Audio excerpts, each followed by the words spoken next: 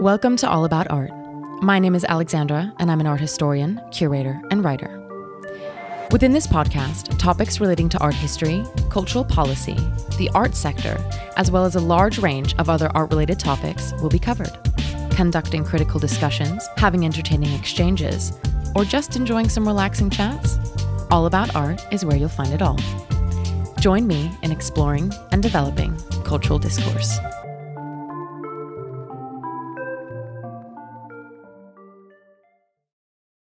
Hello, everybody, and welcome back to another episode of All About Art. This episode is in collaboration with Art Powher Contemporary, a collaborative art project initiative that places focus on female identifying and non-binary creatives in the arts. The CEO, Anna Morass, founded Art Powher with the aim of raising awareness about gender stereotypes and gender inequality while inspiring change through creativity and collaborations. In this episode, I chat to American artist April Martin about her work, but also her life experiences, her family, consumerism, living in New York as an artist during COVID, and so much more. April uses art as a channel for connection and critical thought. She analyzes how we form cultural identity through social pressures, such as what we purchase, consume, and digest, whether they be material goods or ideas. Through the creation of art experiences and collectible works of art, April invites audiences to celebrate the spirit of sacred individuality that makes us human and ties us together. Thank you to both April and Anna for this collaboration. And now, on to the interview. So, April, thank you so much for being here with me today, albeit via Zoom, so remotely, but I really appreciate you taking the time. I'm just going to dive right into the first question, and that is, tell me a bit about your artistic practice. What are the topics that you cover in your work? I understand that it's family, identity, and heritage, and that those are really big topics that you explore. For sure. Yeah. Good morning or afternoon for you. Yeah. Yeah. It's for me, it starts in the practice with this like insatiable curiosity. Like I'm asking myself the question, what don't I know? As a citizen of the world, what is it that I've consumed that needs to be challenged as truthful, or the things that I believe I must accept? So I'm thinking about institutional disruption to the human soul. I'm thinking about life cycles and lifespans, ephemerality, and I'm thinking about what we can sense, but that we might not be able to see or touch. And so these are like these global themes in the work. And that goes back to obviously identity and heritage, because like what makes us who we are? Like, is it what we're told? This is who you are, right? This is how we're going to construct you in society. And so that makes identity. This is where you're from. This is the color of your skin. This is your biology. So yeah, those global sort of questions that I have are really getting at the core of the things that you mentioned. Absolutely. And how all of these different circumstances impact a person and can lead to defining a person, but right. Then how we question that and how we can redefine as well. So tell me about how the church is a prominent topic in your art. Sure. My mind was co-opted at a very, very early age, actually from birth, by religious fundamentalists. So my life was absorbed by the church, and the idea of autonomy or individual critical thinking was frowned upon. You were in groupthink, right? And it took me a long time, well into adulthood, to free my mind. I allowed myself to think deeply about things in general and about questions that I had. And I started to look at all the ideas that I had inherited, but that didn't really resonate with me as true. So I naturally started creating work. And in reality, I was creating a life for myself, imagining a life beyond mind hacking, and realizing that I had been quite stunted psychologically and spiritually, developmentally speaking. So I allowed myself to think deeply about religiosity, right? And so these themes of grand narrative ideologies, myths, fairy tales, this all started showing up in the work. And I was taking these existing ideas and the symbolism within them and then layering new meaning upon them. So I end up creating a new language for myself. Like I didn't just like jump out into the abyss and start making work, right? I'm like using what I knew and what I was questioning. And that sort of created a foundation. I'm going a little bit off script Sure. briefly here, it's more of a comment than it is a question, but obviously there is a question because it's about how you felt. But I feel like when you grow up being told to do these things or being told how to think, and as you said, group think, and not really having the opportunity for encouragement of critical thinking, I feel like breaking out of that and beginning to think critically about your surroundings and about what you know is actually a really scary thing. And I think Absolutely. you have to be really brave. I mean, I know that I would have to be, it's a constant kind of confrontation, isn't it? That you have to kind of go through. And I think that, Absolutely. yeah, I felt like I was fighting for my life, and I was in a state of this like internal terror, but it felt external. Like I was yeah, being terrorized by the group, like, yeah, how dare you leave? How dare you have a question? How dare you have, a thought outside of what we've told you to think? And that, thinking about like the developmental stages of a child growing up in the world, yeah, that was not something easily undone, for sure. And so whether it's in a religious fundamentalist group or it's, other societal forces doing that, you just can imagine it's brave for anyone to get up in the morning and decide for themselves what it is they believe and what they think and how they want to contribute to society. yeah. So how does, I mean, you've delved into this a little bit, but how does your personal life, but also, for example, your family, your partner, your children influence your artistic practice? That's a good question. I I've realized recently that I had to develop workarounds for the longest time. I was the primary domestic caregiver, though I was working part-time jobs and finally going to school as an adult. I really had to work smarter, not harder, so to speak. I would just like let the questions bubble up, let the concept be the primary thing, and then look for a way of expressing it within the confines that I had at the time, whether it be budget or space or time. And I really think this led me into working into a variety of media and being flexible as an artist. Like I didn't just wake up one day and say, I'm a painter or I'm a sculptor. Like that wasn't possible for me.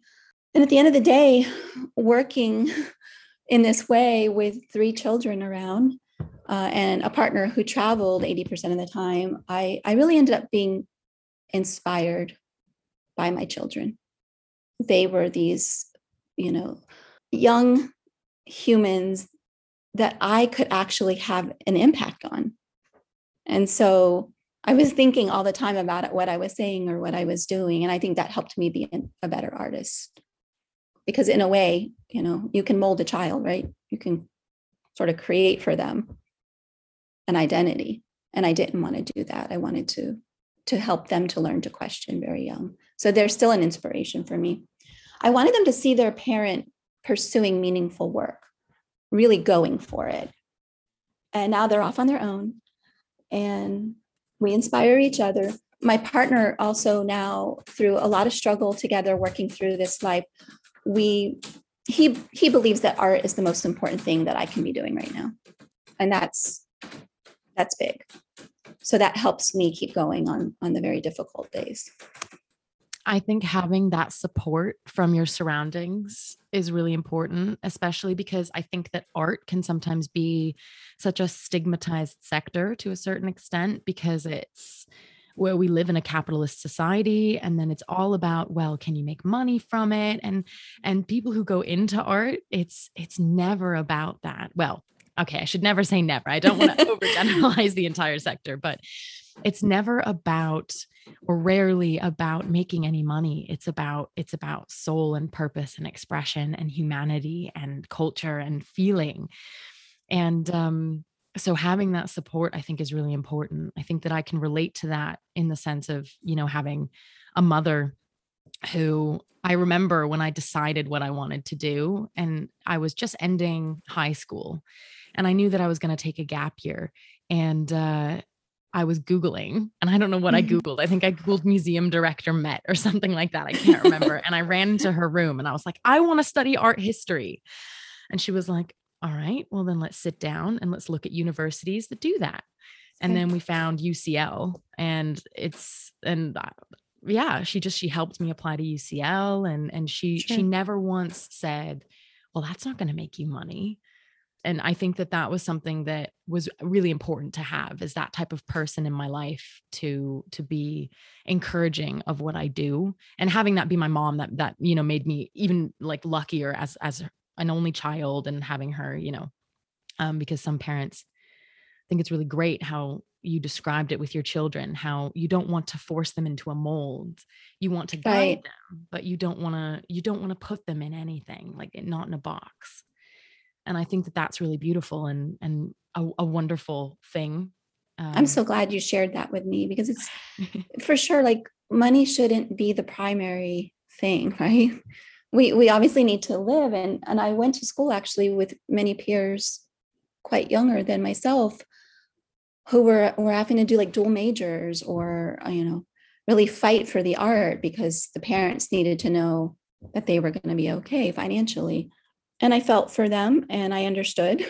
I tell my students, keep a day job. It's a good thing to know that you can take care of yourself, but don't let the art be affected by economic concerns. Don't let that bleed into the art. And the art world will test you oh on yeah, that Will. on that Oh point. yeah. For sure. Oh Yeah, when my yeah. son my son called me from his program, he was in architecture at the time, foundations, and he said, I'm going into fashion. Okay, just don't tell anybody for a while. Just try it on. Make sure that's what you want, because you're going to hear a lot of voices saying no, no, no, no. Yeah. Yeah. Well, so speaking of, like, because we've kind of mentioned being, for example, you as the primary caregiver, like in your partnership, as well as not putting people into boxes, especially, raising children that way. So, what is your view on gender and sexuality issues, and how do you explore this in your work? Because I know that when we spoke the last time, you recommended a great text to me on queer theory in international relations, which was a really, really interesting read because it bleeds into all parts of society. And I know we were also talking about the method of countering the patriarchy through language and how important that can be. So, how are these themes reflected, if at all? I mean, it goes without saying, right? The patriarchy is this overarching theme that we're butting up against in many societies today. And so I don't think a lot needs to be said about the patriarchy. We'll just assume that we all know. And for me, the church had a lot to say about gender and sex, didn't they? Right.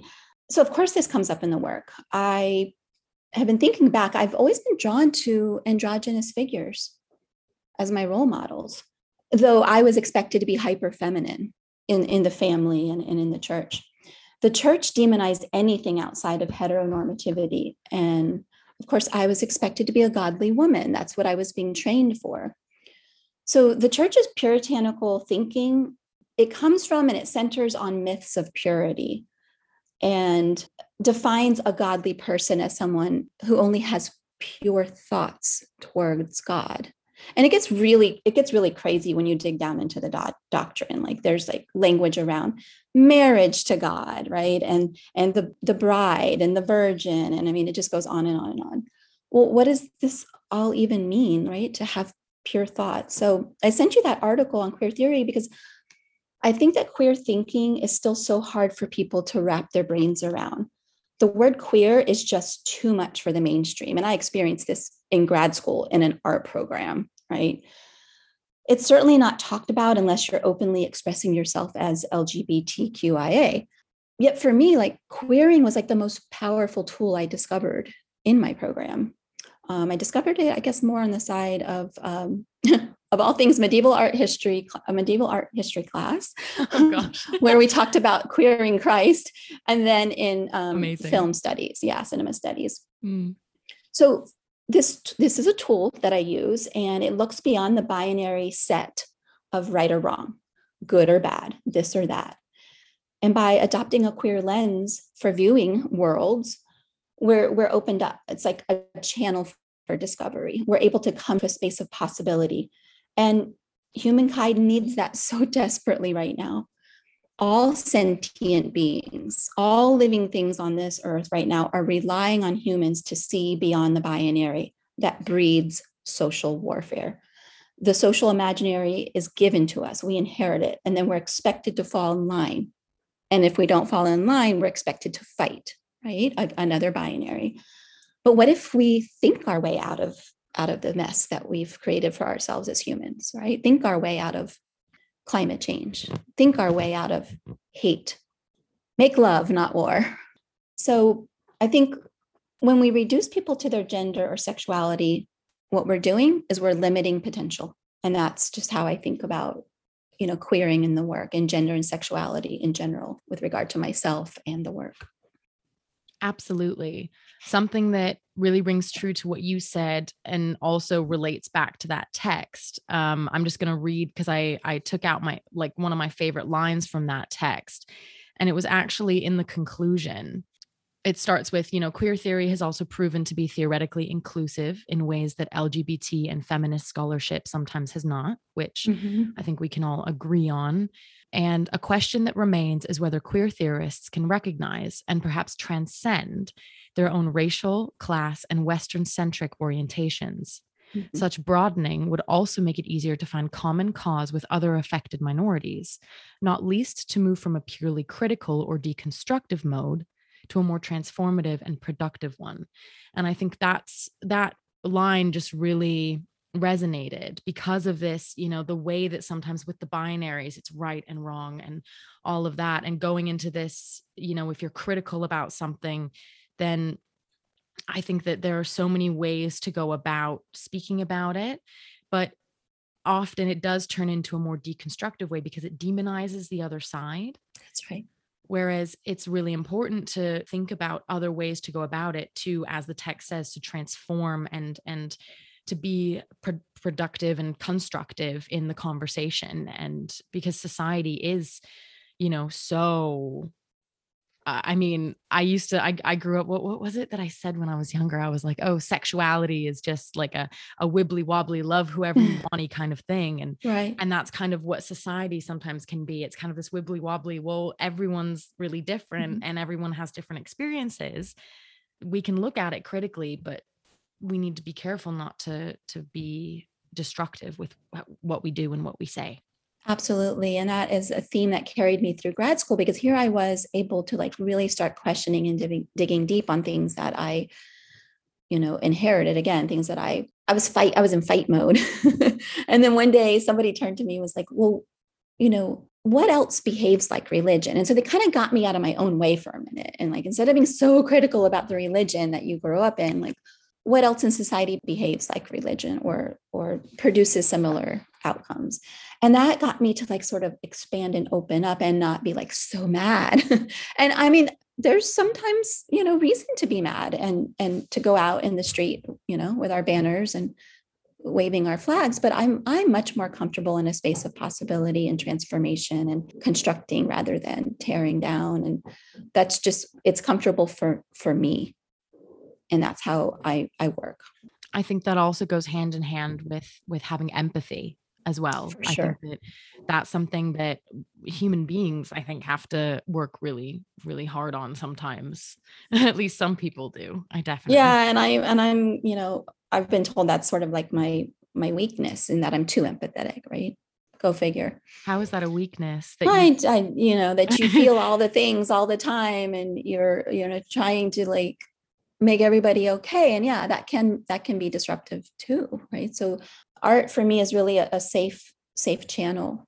I realized that through art, I could not only help myself, but then there's an audience on the other side. If you're willing to open up and share the art, which we might talk about later, then you're affecting a lot of people with your process. And again, another grad school moment where I had this amazing artist come through where she said to me, like, do you really believe in the power of your own work? Because I don't think you do. I was still like fighting, in fight mode. And she's like, calm down, grasshopper, calm down. The work is doing it. Just do the work. And to give myself permission to do that, it felt a little bit self-indulgent and wrong. But no, she was right. I started to tear up a little bit. I saw that. I was like, sorry. It's fine because like that's the whole reason why we fight so hard for people to engage with art, because it's for exactly that reason. And it's such a beautiful, emotional thing. And that's why I was just like, oh, I love this so much, because it's really, really important and it's really, really good. I'm glad we went there. Yeah. Yeah. But so you talk about, your work and themes that have been important in the process of creation. And I am aware that the color pink is a prominent one in your work. Would you mind elaborating on that a little bit? Yes, it showed up in my work about 10 years ago. I recently discovered an early work where I used pink. And then in grad school, it became a prominent element in my work. I wasn't really even thinking about it. I brought 2 tubes of paint with me to grad school and a canvas and not much else. I was encouraged to come and leave my entire practice behind and sort of start fresh. And that was good advice. I chose pink for a reason, and I chose yellow for a reason, and we can unpack that another day. But what I discovered in grad school was that I was deeply impacted by an early art experience. And that was Christo and Jean-Claude's Surrounded Islands in Miami in the 80s. But also, I'm a child of the 80s, right? Just Google 80s aesthetic. I can just see it in my mind. It's almost like that's what shows up in the work, is the aesthetic that I was drawn to. And it's primarily musicians, I think, that I was looking at the time, and how they were dressing, and androgyny again, and sexuality was on display. And what I'm really doing, I think, at the core of the work is I'm working off a primary color scheme, which can be associated with so many things: candy, childhood, church stained glass windows. Those keep showing up for me. But when pink wants to dominate, I let it. So I've described my own aesthetic at times as being like pretty, sweet, bright, colorful, reflective, a candy-coated aesthetic covering deep existential concern. Some might even say it's a sensual, feminized allure with this like disturbing undercurrent. I think I can directly quote that from somebody. Well, why is this? Like pink needs to be liberated from the feminine. We might associate the tinted pink with little girls, and then the hot pinks with sex, and especially sex for sale. Like, we need to question that. I want to use pink at will without always being, again, reduced to the feminine. Yet I acknowledge that is what a viewer might see. First instinct is the feminine. And so now I'm purposely using the aesthetic, now that I understand its roots in my own life. And I wield it like a sword. I dare you to love pink. I even have pink hair most of the time. It's just a color that I've grown to love. Again, it goes back to those pink surrounded islands, and plastic too is showing up in the work quite a bit. Not just the pink, but the material that Christo and Jean-Claude chose. And yeah, I'm excited to figure out some of the underpinnings of my own choices that were just kind of sort of coming out of me naturally. Yeah. I mean, Christo and Jean-Claude were an absolutely iconic artist duo. And I guess this is good timing as we're, recording this in October 2021. And the Paris installation on the L'Arc de Triomphe has been absolutely magnificent. And that was basically the last project, I think, Christo, because Jean-Claude passed a couple of years prior, that's ever really going to take place. And I remember the London Mastaba really affected me, because that was the first installation that I had ever seen of theirs. And it was one of the first exhibitions that I ever worked on, because I worked at a small gallery at the time I was interning, and they had a small retrospective with his preparatory works. So he would obviously draw all of this on paper, and he would include maybe some fabric samples and things like that. So the artist duo, but also Christo later on, works with paper and then does these large land art installations. And you mentioned earlier on that you came to grad school with one canvas and two tubes of paint. What styles and mediums do you gravitate towards now? And how do you conceptualize the themes that we've been speaking about, like physically in your art? Sure. So I'm gravitating towards performance in relation to objects in space. And I think in some ways it mirrors domestic space, church rituals, and these immersive experiences, such as when we're standing in the middle of or on a bridge viewing, the duo Christo and Jean Claude's work. When I think about the pink plastic wrapped, these were artificial islands formed from dredged material, and they were ultimately used as like covert dumping grounds for consumer waste. And so the artists had to like clean that up, before they installed. And so what they were doing is they were combining local culture, local cultural concerns with conceptual ideas and formal concerns. And then they create this temporal art experience using man-made materials, the populace, the topographical space, and then these were like the primary elements. And I feel like I'm working in the same way and never really knew that's what I was doing. I am a voracious reader. I think about how these artists worked, where there was a lot of research, right? And like all of the ephemera is like now for the taking. People can sort of own a piece of this ephemeral temporal work. I feel like I'm an artistic researcher of sorts myself, because when I have a question, of course, I have to go read all the things. And sometimes I just go into the studio and start working with material. And it's this back and forth and synthesis that produces work. There's a lot of daydreaming involved when I'm walking or riding public transportation or during meditation sessions. And then my actual dreams, of course. So usually right before waking, an idea or an image will crystallize, and then I'll just have to get up and pursue it. So these are some of the ways that I work in the medium and how the concept and form all comes together. And when did you know that you wanted to do this? When did you know that you wanted to pursue art, but also art in the way that you're pursuing it now? Was there a defining moment, or was it a gradual thing, or was it from the very beginning you knew? I mean, it was planted in my head when I was so young by teachers that I was an artist. I was tested for art programs, and my parents were resistant to sort of, let me go off to another school maybe and leave my home school. But I want to answer this in a very raw way. If I answer this very truthfully, like I knew, is when my parents had such a strong negative reaction to my work while I was quietly pursuing my undergraduate degree in art as an adult. Here I was with a family trying to break away from the church, and my parents thought what I was doing was disgusting. I think my mother actually used those words. And that told me I was on the right track and just to keep going. I mean, when anyone has such a visceral reaction to a humanistic pursuit, like run in the other direction. There's something they're hiding. I started receiving awards and a lot of positive feedback in my school and beyond. I honestly didn't understand the importance of what I was doing, but others did. And that was really helpful to get that early feedback. So I do know now that the work is not just for me. I'm making it, but it's shared. And then when I share it, I'm connecting with others. I thought I'd be so lonely when I left this religious group. And I was for a while. I felt all alone.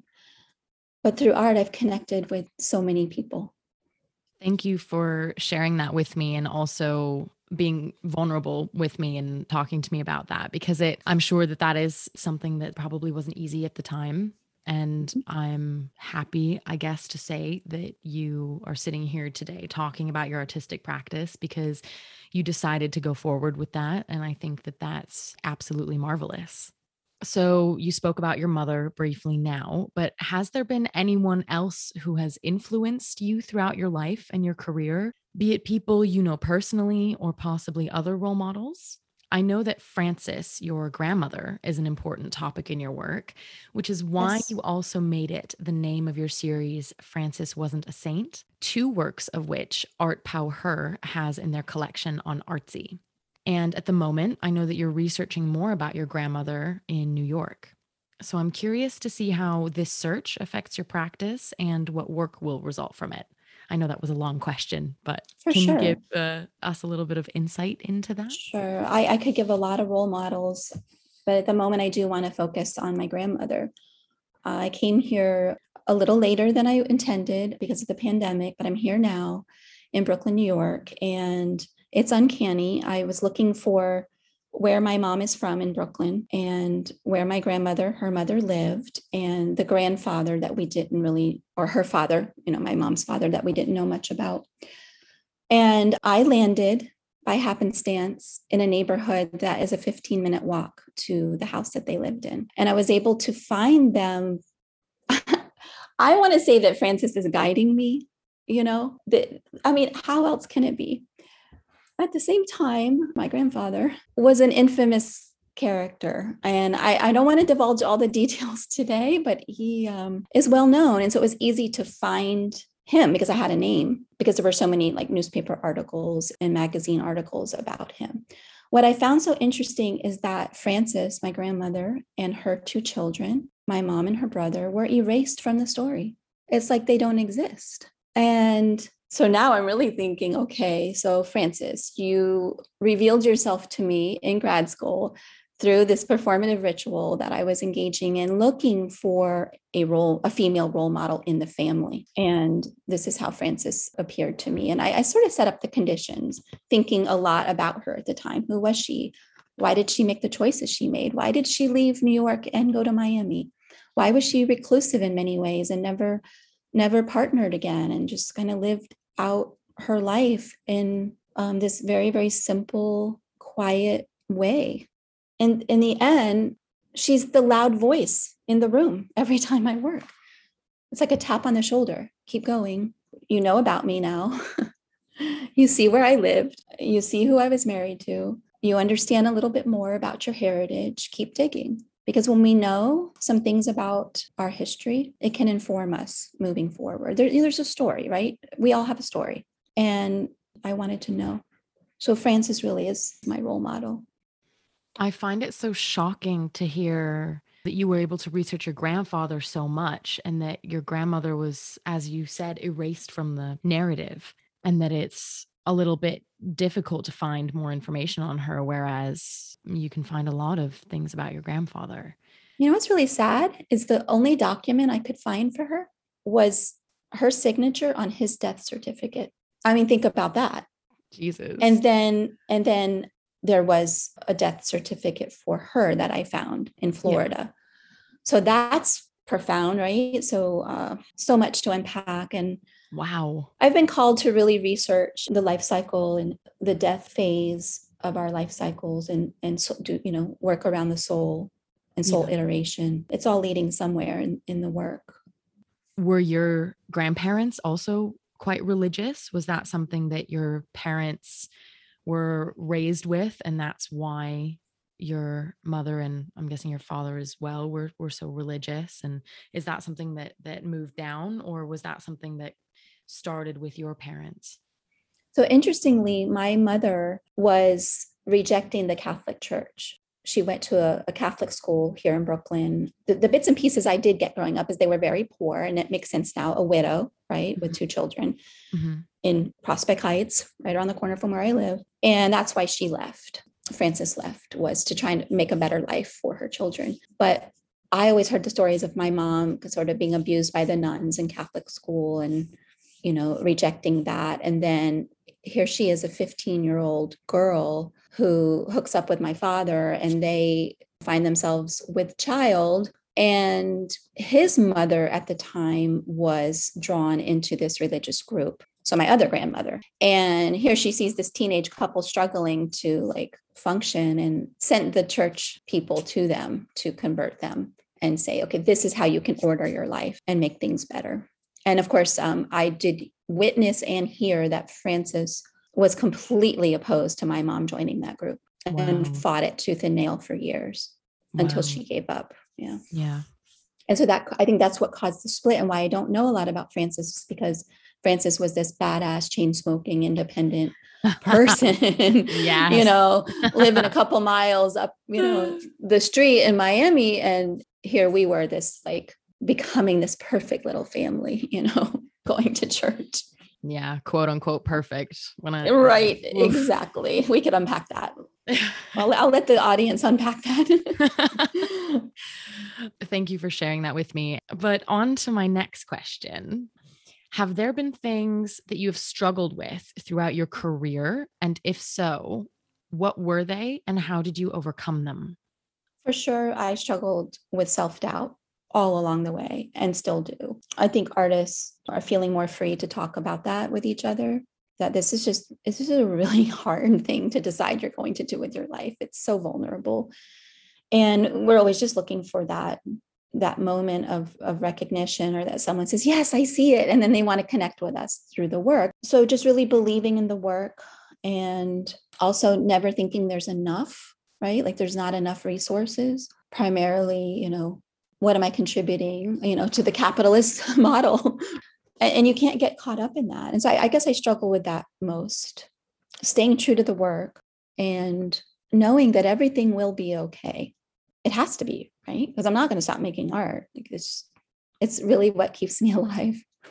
It's my, yeah, now I'm getting emotional. It saved my life, Oh, don't you get emotional, because then I'm going to start crying as well. You started it.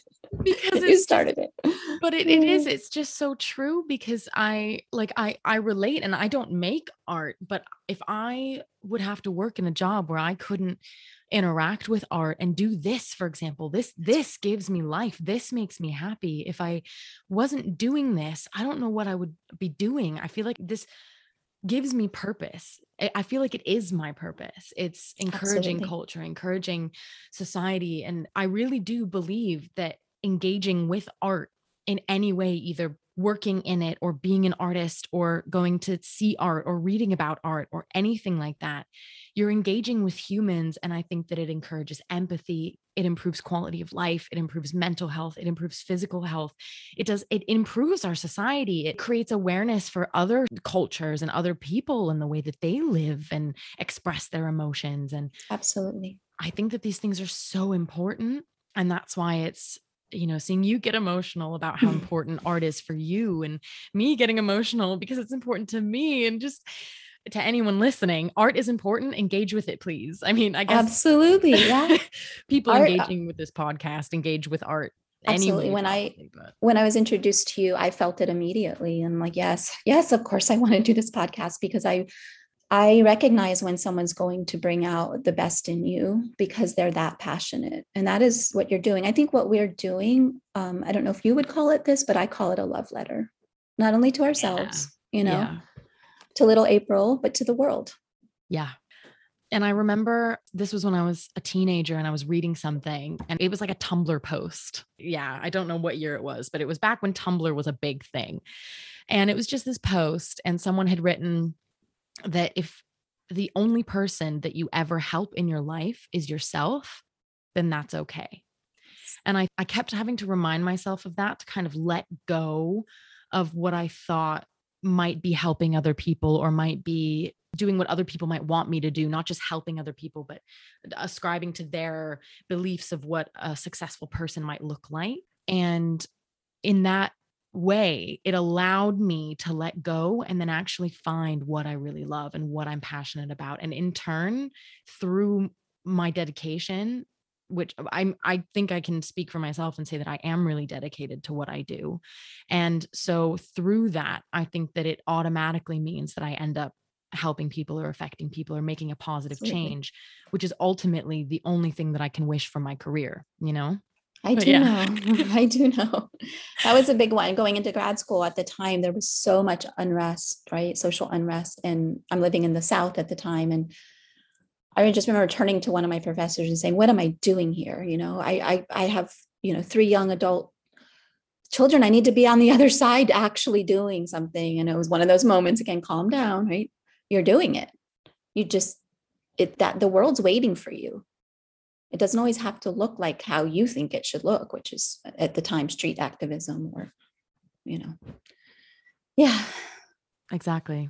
But because you've mentioned grad school a couple of times now, Mhm. I do want to dive into the question of how did you learn your craft, your practice? Sure. So, did you have a formal education, which because you've mentioned grad school, yes, you have. But can you tell me a little bit more about your education and how you feel that this has maybe affected your practice in certain ways?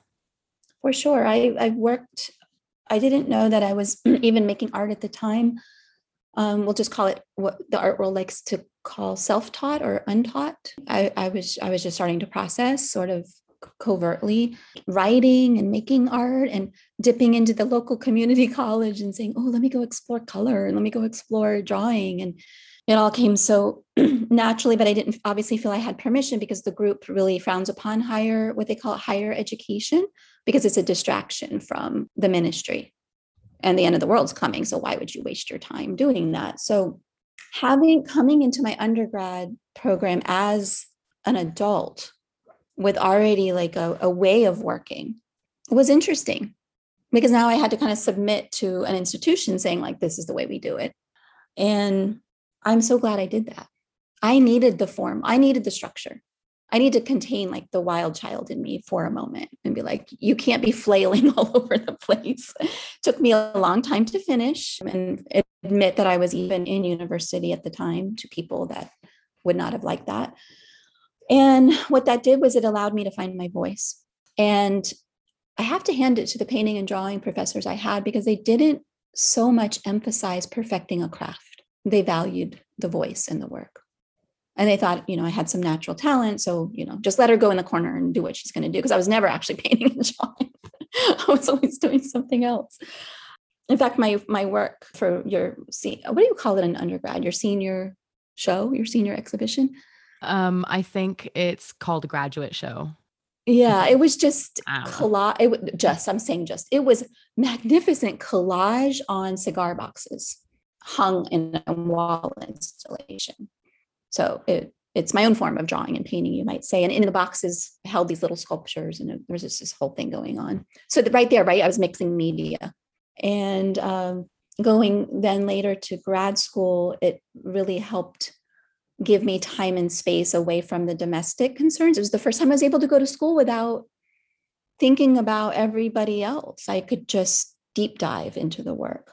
And that has really just allowed my practice to flourish. I was in the time-based art program at my university, and that program celebrates the use of video and performance and digital applications. And it just gave me more tools. It allowed me to perfect some of the craft because I had moved beyond the canvas at that point, for sure. So it was a process for you to also explore different mediums and different ways of making, as well as your conceptual practice too. And going off of my previous question, when it comes to developing your career and developing your practice, I understand that you have an upcoming show at Untitled Miami. Would you mind telling me more about that? Because I would love to hear about what you've created for it, if you've specifically created something for that, or if you're taking already existing works. But also for any artists that are listening, would you mind telling me a little bit about how this opportunity came about and how you have taken advantage of it to the fullest? Sure. So I'm in a group show, 3 women at Untitled Art Fair in Miami. And the Monica King Projects, who I've been working with since 2019, invited me and expressed that she thought it would be a great sort of homecoming for me to go full circle back to Miami with the Francis work. So to answer your question, I'm not creating new work. We're just bringing more of the Francis work.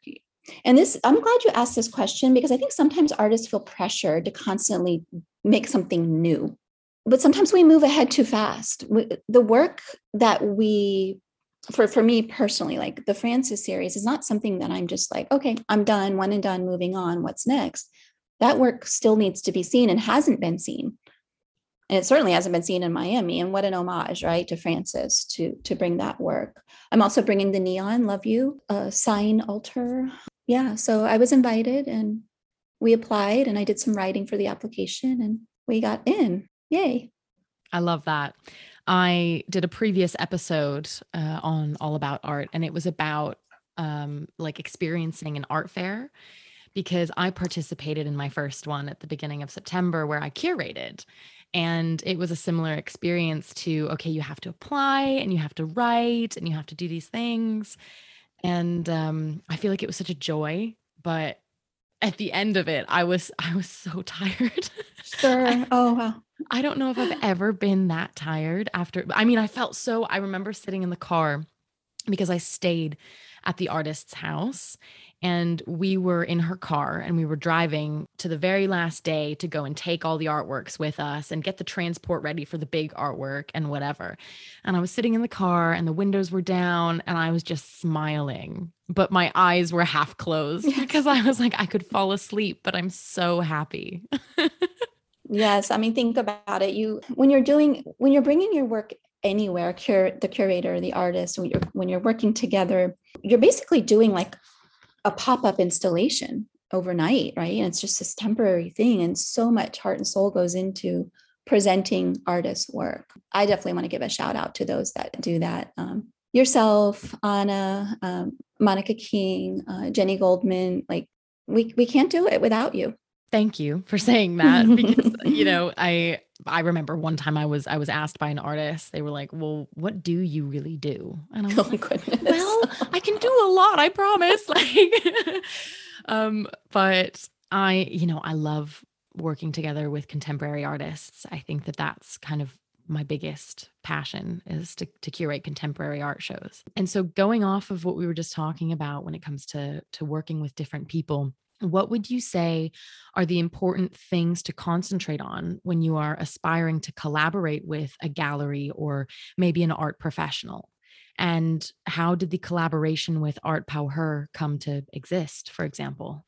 So I'll speak first to Anna at Art Pow Her. I met Anna at an art fair, Spring Break Art Fair in New York City. So that was beginning of the pandemic, 2020. Anna came through and was in this immersive installation and just kind of standing there and introduced herself. And I saw her having a moment, and I had a moment watching her have a moment. It was the only day I was actually at the art fair after the install. So yeah, that was How lucky. for sure. And Yeah. Anna ever since has just been so encouraging, just kind of off, on the side saying, I really believe in you and the work that you're doing. And it was important for me to stay connected with Anna because that was a real reaction. Like that was an authentic interaction. That was humans connecting, art as the channel once again.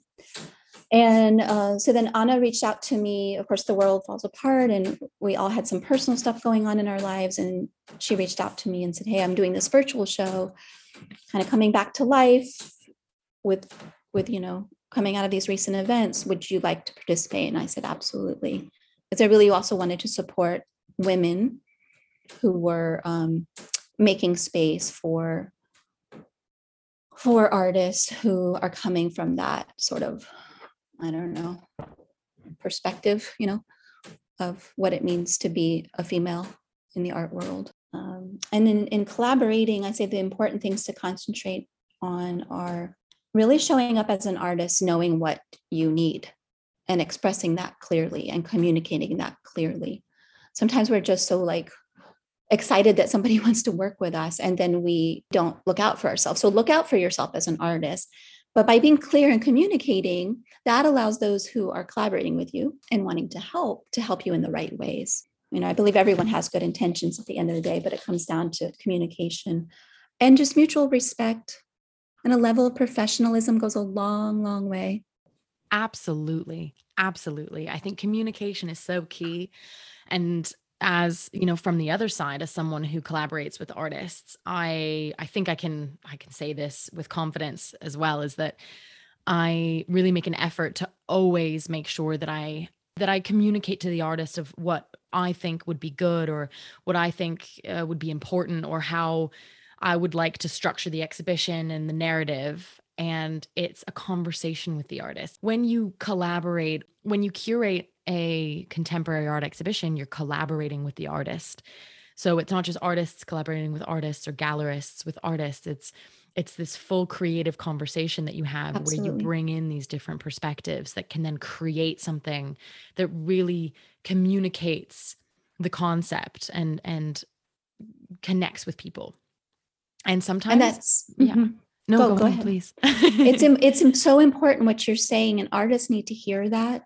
I know I said early on when working with Monica and Jenny in particular, because everything was a collaboration at that point. It's like sometimes there's like a kind of an apology. Well, this is what we think, we should do. And I'm like, no, like I see this as a collaboration. Like you see things that I can't see. And so having that open channel of back and forth communication and knowing that it is, in my opinion, what curators do is a creative process in and of itself, a form of working as artists themselves, if you want to call it that, an artistic pursuit. So we're just realizing there's a lot of creativity in that curators bring to the table in that how they see the vision. Yeah, definitely. For that particular space. Yeah, definitely. I think that it's necessary as well. And I really enjoy, like, it's always really fun because it's, you think about the practical things like applications and funding applications or whatnot and logistics and things, but it's also how you interact with people, how you communicate the art to people. And that's where the passion comes in, I think.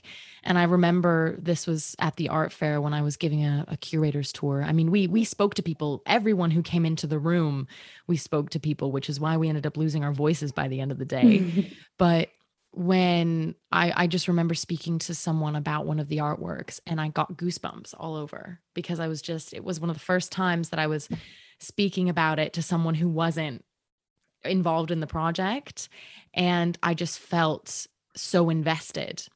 And so I got creative with it. I was allowed to get creative with it because the artist allowed both of the artists, because there were two of them that we worked with, they allowed myself and the other curator to really get involved with that process. And it just made me feel so deeply and it made me so attached. And it was such a beautiful thing. I really, otherwise you're a, I think a lot about display, blurring the lines between production and display. But when you think about a store, and I use store as a symbol in my work as well, like curators aren't like storekeepers, like give me the objects and let me put them on the shelf and done, right? It's not like that. There's so much nuance and so much that can be read in between the lines. And a curator can sometimes bring that out. Absolutely. So you mentioned artistic production, and that brings me to my next question of consumption. Sure. What is your view on consumption, be it, for example, media consumption or art consumption in the society that we live in today? I hope this answers it. Going back to, I've had to kind of answer the question for myself, like why plastic shows up in my work so much. Always an element of plastic. And for me, it's like plastics become the foundation for much of consumer trade, consumer goods. And it's almost become an iconic symbol of the times in and of itself as a material. We've converted the earth's energy into this lightweight, usable material for the masses. And I think the combining of this sort of cheap material with fine art and earth materials is interesting and meaningful. And you can't help but think about consumers and consumption when you think about plastic and recycling and what we're doing, right? So, but there's also this other definition of plastic, which I'm calling plastic lives, meaning that we're all currently questioning what is real and what is fake, thinking about AI and NFTs and social media influencers and their curated aesthetic. What is put on? What are we wrapping ourselves in? Back to the islands, like, what are we wrapping ourselves in, packaging ourselves and being packaged as product and brand? So it's showing up in the work. It may be subtle. I don't know. For me, I just feel like it is coming from like living in Miami in the corner store and doing performance work in Mexico, where you would go and just for some change in your pocket, go buy cheap things to then commune in ritual with your community. There was nothing fancy about it, right? Some religious candles and some candy being sold side by side. In the case of the store across the street from where I lived, animals were being sold for, religious sacrifice. So this idea of consuming and then bringing the things together to then create ritual and opportunities for communing, showing up in the work. And I think that is what, church does. And in a way, that's kind of what art does, right? But in more meaningful and thoughtful ways, this is what we do as humans. We gather things, we acquire things, ideas, objects, we commune with them, and then hopefully it helps us grow and evolve into a better understanding of how to be good citizens of the world. I don't know if that answered, but that was a lot. It more than answered my question. Okay. Thank you. It was an absolutely wonderful and very, very interesting answer. And I'm really glad to hear your thoughts on it, because I think it's really important. And I also think, like, bringing it into a bit of also just like the consumerist perspective and capitalist and things, because I often think about all of these things, like think about collecting and acquiring things, and how humans just tend to gravitate towards doing that. And sometimes I've had to ask myself why, because I think that for me, it's definitely come through. Again, of course, it's reflected in art because I collect art. And when something is meaningful to me, then I want to have it in my space. Absolutely. And so I've also been thinking about how ethical is that to claim it, and ownership and things like that. So that's just something that popped into my head also, through this discussion, and thinking about how that's something that human beings tend to do in whatever form it's in, be it through, like right now with the climate crisis and fast fashion, or as you said before, with animals and religious sacrifice. Absolutely. Right. And, or the ultimate sacrifice, like the iconic image of the human being willing to sacrifice themselves up in the name of divinity. Like, that's a fascinating theme that keeps showing up in my work too. Like, whose bodies do we consume at the end of the day, and what's bought and sold? It all goes back to these grand narrative ideologies. As far as collecting things, wherever I go, I have certain objects in the space that just bring me so much comfort. And I am starting to think about and write about the energy within objects, and objects as a channel for communing with what might be beyond us that we can't see, like something to touch, something to put our eyes upon that connects us with the unseen. And that's where, like, because you just said something to touch. And when we think about art and interaction and human interaction and emotions, how art has become this, what's the word for it? When it's put on a pedestal. It's something that's so absolutely, you can't touch it. It's this precious, sacred. I think, I'm going in the direction of sacred. Because like, you don't go up and touch certain things, right? In a gallery or in a church. And I go back and forth with the white cube space in the cathedral being in conversation. Yes, exactly. You're talking to a curator, like, yes. Yeah. My whole thesis exhibition was designed around a wonky cathedral. And so what can or cannot be touched? What is considered precious and sacred? And then, a lot of those things that we determine as precious and sacred end up in many ways being violated by society. Like the themes in my work are someone described it one day as like, your work is thick. I was like, is that a bad thing? No. It's all there, but I've lived a life, right? And I've come out of a really interesting situation that allows all those layers to be there. But I do think art is sacred in some ways and precious. And I worked in book arts a lot. And that was where my conceptual development really kind of grew, form and concept. But we would hand out white gloves to handle the books. Because like, okay, we're going to let you touch this art, but not really. Like, your skin can't touch it. We could do another podcast just on that. On just, like what like sacred touching art, what can and cannot be touched. How do we interact with things and consume? Yes, because it all ties together, doesn't it? Yes, it does. So as I mentioned earlier, it is October 2021, and the pandemic has been going on for a while now. So how do you think that this has affected you and your art and your research? This is a very simple answer.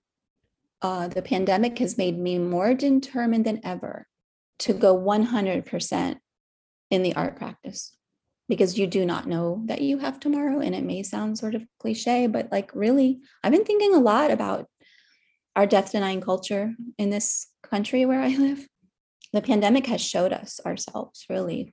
So all the things that I had been thinking about before the pandemic just became bigger and more important. Just such a regard for life, the preciousness and the sanctity of the lives that we lost, how it was handled, people dying alone, all of those things are coming up for me. And yeah, just continuing with the same questions, but maybe with a more heightened sense of the preciousness of what we have today. Yeah. I think that that's a very beautiful way of putting it, saying with a heightened sense of preciousness or a heightened sense of self, for example. I think that that's something that resonates with myself, because just having to spend so much time on your own as well and with your own thoughts really makes you reflect a lot about things, about yourself, about society, about what you agree with, what you don't. And as you say, how things were handled, how the pandemic has affected so many people's lives in so many different ways, some in much bigger ways than others, but everyone, absolutely everyone. And I think that that's something that we didn't, like, at least I didn't realize at the beginning.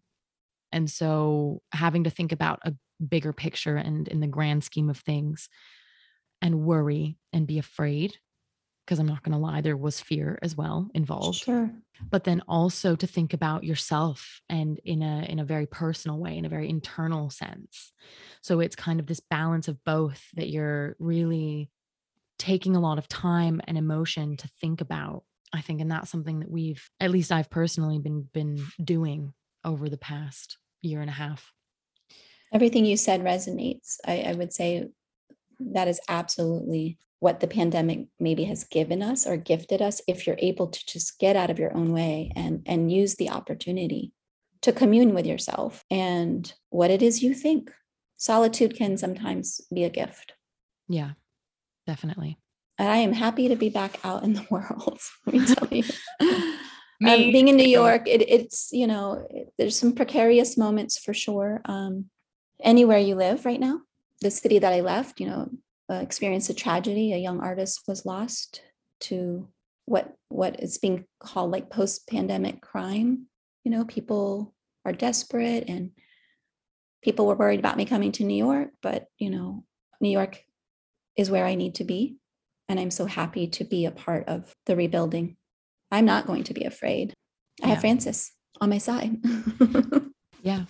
I mean, you and I have talked about this a little bit briefly in a previous conversation that we've had, but there's statistics and there are many things, for example, as a woman in our society, and why we have good reason to be afraid of things or to be hesitant. And I was speaking to another friend about this because she lives in Seattle, and Seattle's not the safest place either. Mm-hmm. And she was thinking about moving to New York. And she said, well, but I've experienced these things and I've heard about these things, and I just don't think I can. And I said to her, I said, if this is what you want, if this is something that you feel strongly about, don't let this fear of this constrict you, because well, in this case, we were talking about, for example, sexual harassment and things like that. Sure. And I just said, because in a way, if you do that, you're letting them have even more power. That's right. And so it's about taking that back and trying not to be afraid and trying to live your life. And I think that that's really important, also being in London. But I have to admit, I think that speaking from just the 10 days that I was over in Seattle when I was over there in September, comparing it to what I've seen in London and in Austria, I think that the situation in the United States is really not good. It's precarious everywhere. And that's why I agree with you. Go live your life. It wouldn't matter where I am right now, honestly, in the United States of America. I feel vulnerable everywhere I go. So I'm glad you shared that with me, because and that we're talking about it. I do also take issue with the media and how they handle and sensationalize certain stories involving certain bodies and certain, groups. I'm back at my roots here in Brooklyn because I live in a multicultural environment, just like I did in Miami growing up. And I just, yes, there are people everywhere you go that are going to challenge you. and you need to be hyper vigilant as a woman. But I have just received so much love and support in my neighborhood from the locals that have been here a long, long time. We're happy you're here. I mean, I can't get down the street without having a conversation with somebody. What is that about, right? We're not reporting on that. Yeah. That people are just so happy to be together again and communing, whether it be on the street corner or in the local bodega, cutting up with the guy in line, or having a drink at a local lounge or at the museum around the corner. I mean, it's just live your life. That is something that when we're talking about cultures and different ways of living, I think that that's something I absolutely love about America. Yes. Because when I went over there, everyone is so open and ready to chat. And I've heard a lot of people since living in London, I've had a lot of people say, oh, but it's so superficial. But it's not. When the girl passes me and says, oh my God, I love your boots. Where did you get them? And then we start up a very short conversation, but it just makes me happy.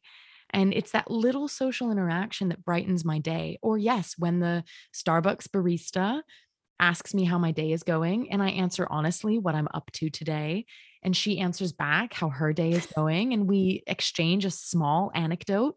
Great. It was very superficial. We didn't get into the fact that maybe yesterday I couldn't get out of bed because I was depressed. Like, That's I right. don't know, but that interaction with that person made me happy. Maybe because I'm an extrovert. I really enjoy social interactions, but I find it so joyous and wonderful. And I find that Americans and how open they can be is a really wonderful thing in interacting with one another, getting to know one another, things like that. I agree. I would say my first month here was a little bit lonely, just getting, adjusted to a new place again. And I would go to the local park every day. I called it my office park, and do my reading and take my computer. They have tables and you can just sit. And a lot of people are working out in the open. And before you know it, the neighbor, like this, like a 3-block radius, the neighbors know you. And they're like, oh yeah, you're the girl in the park that's from Canada. No, that's the other girl. No, I'm not from Canada. But they get to know you. They know who's in their neighborhood. And I have a list of names in my iPhone because it's so many new people that I'm afraid I'll forget. And one day I saw this guy and I was like, oh yeah, so-and-so. And he's like, you remembered my name? I said, well, I cheated. I put it in my phone because I'm meeting so many friendly people. Well, can't be mad at that, can you? No, That is genuine. It is. I don't know how you call it. That's not superficial. That is like how humans connect if we get out of our own way again. Yeah. Get out of our own way. Exactly. So that previous question was my penultimate question. And this one is my final one. If you could give emerging artists one piece of advice, what would it be? It would be to let people help you. I always felt that I had to do everything myself. I don't know if it was some kind of complex around, being a woman and proving something I don't know where it comes from, but I just always felt like I had to do everything myself, no matter where it comes from. That wasn't good. Like, artists are like these solo creatures working in the studio, doing the thing day in and day out. It's not supposed to just be you. Like, get out of the studio and let people help you. Ask for help. Of course, concentrate on the work, but be ready when opportunity arises. It is around you, but you have to have that mindset of, I think now more than ever, collaborating, and being in conversation in the arts. And that requires letting people help you. Exactly. And it's like that phenomenon of when you are thinking about buying a yellow polo. That's quite random, but yes, a yellow polo. Polo. Yeah, which is not that common of a car. And then all of a sudden you're driving on the street and all you see are yellow polos all the time. And that's not because there are more yellow polos. It's because you're thinking about it and you're looking for it. And I always say this about opportunities and jobs and collaborations is that be open to that. Look for these positive things. And I don't want to say manifest them, but to a certain extent, when you keep them in your mind, you're going to spot them easier. You're going to be more ready to take them when they arise, these opportunities. So that's why it's important to keep that mindset as well as you can, which isn't always possible. Like, I'm not gonna, I need to practice what I preach, but also be honest about what I practice. Sure. Is that, sure. I have days where, I have to keep telling myself, hey, comparison is the thief of joy. Like, let's not do that, because everyone has space. Mhm. And try to be positive about my career and my future prospects and things like that. But I think that being open to collaborating and letting people help you, at least speaking from a young person in the arts, I think is also quite a vulnerable thing. So when For you sure. said that, I was like, oh, actually, I could take that advice as well. Definitely. For sure. I just think about, it's so important to pace ourselves, really, or life will pass you by. You'll wake up one day, lift your head from the work and you're looking and there's nobody around because you've just been in an island unto yourself. But in pacing yourself, you provide a space, you give yourself grace, right, around the work that you're doing. And that's, again, another opportunity to commune when you let people help with you. I'm constantly getting, the finger waving along the way because I couldn't get out of my own way. And it was, again, a professor in grad school or visiting artist, an artist in residence, who just looked at me one night over dinner and she just like, April, just let them help you. She was like, you're working too hard. You don't have to do it all yourself. It was someone on the outside showing me myself. Like I had something to prove. Yeah, I definitely think that resonates, having something to prove. Mm-hmm. That concludes our conversation. So April, thank you so much for coming on the podcast, for sitting down with me, for having this really open and emotional conversation with me. I feel like this episode has been absolutely magnificent to record with you. So thank you so much. Thank you. And be well in London. Thank you. And that is it for today on All About Art. If you enjoyed this episode, please leave me a rating or a review, as it helps more people discover the show. Also, feel free to share with your friends, or if you share on social media, tag me and get in touch. Thank you so much for listening.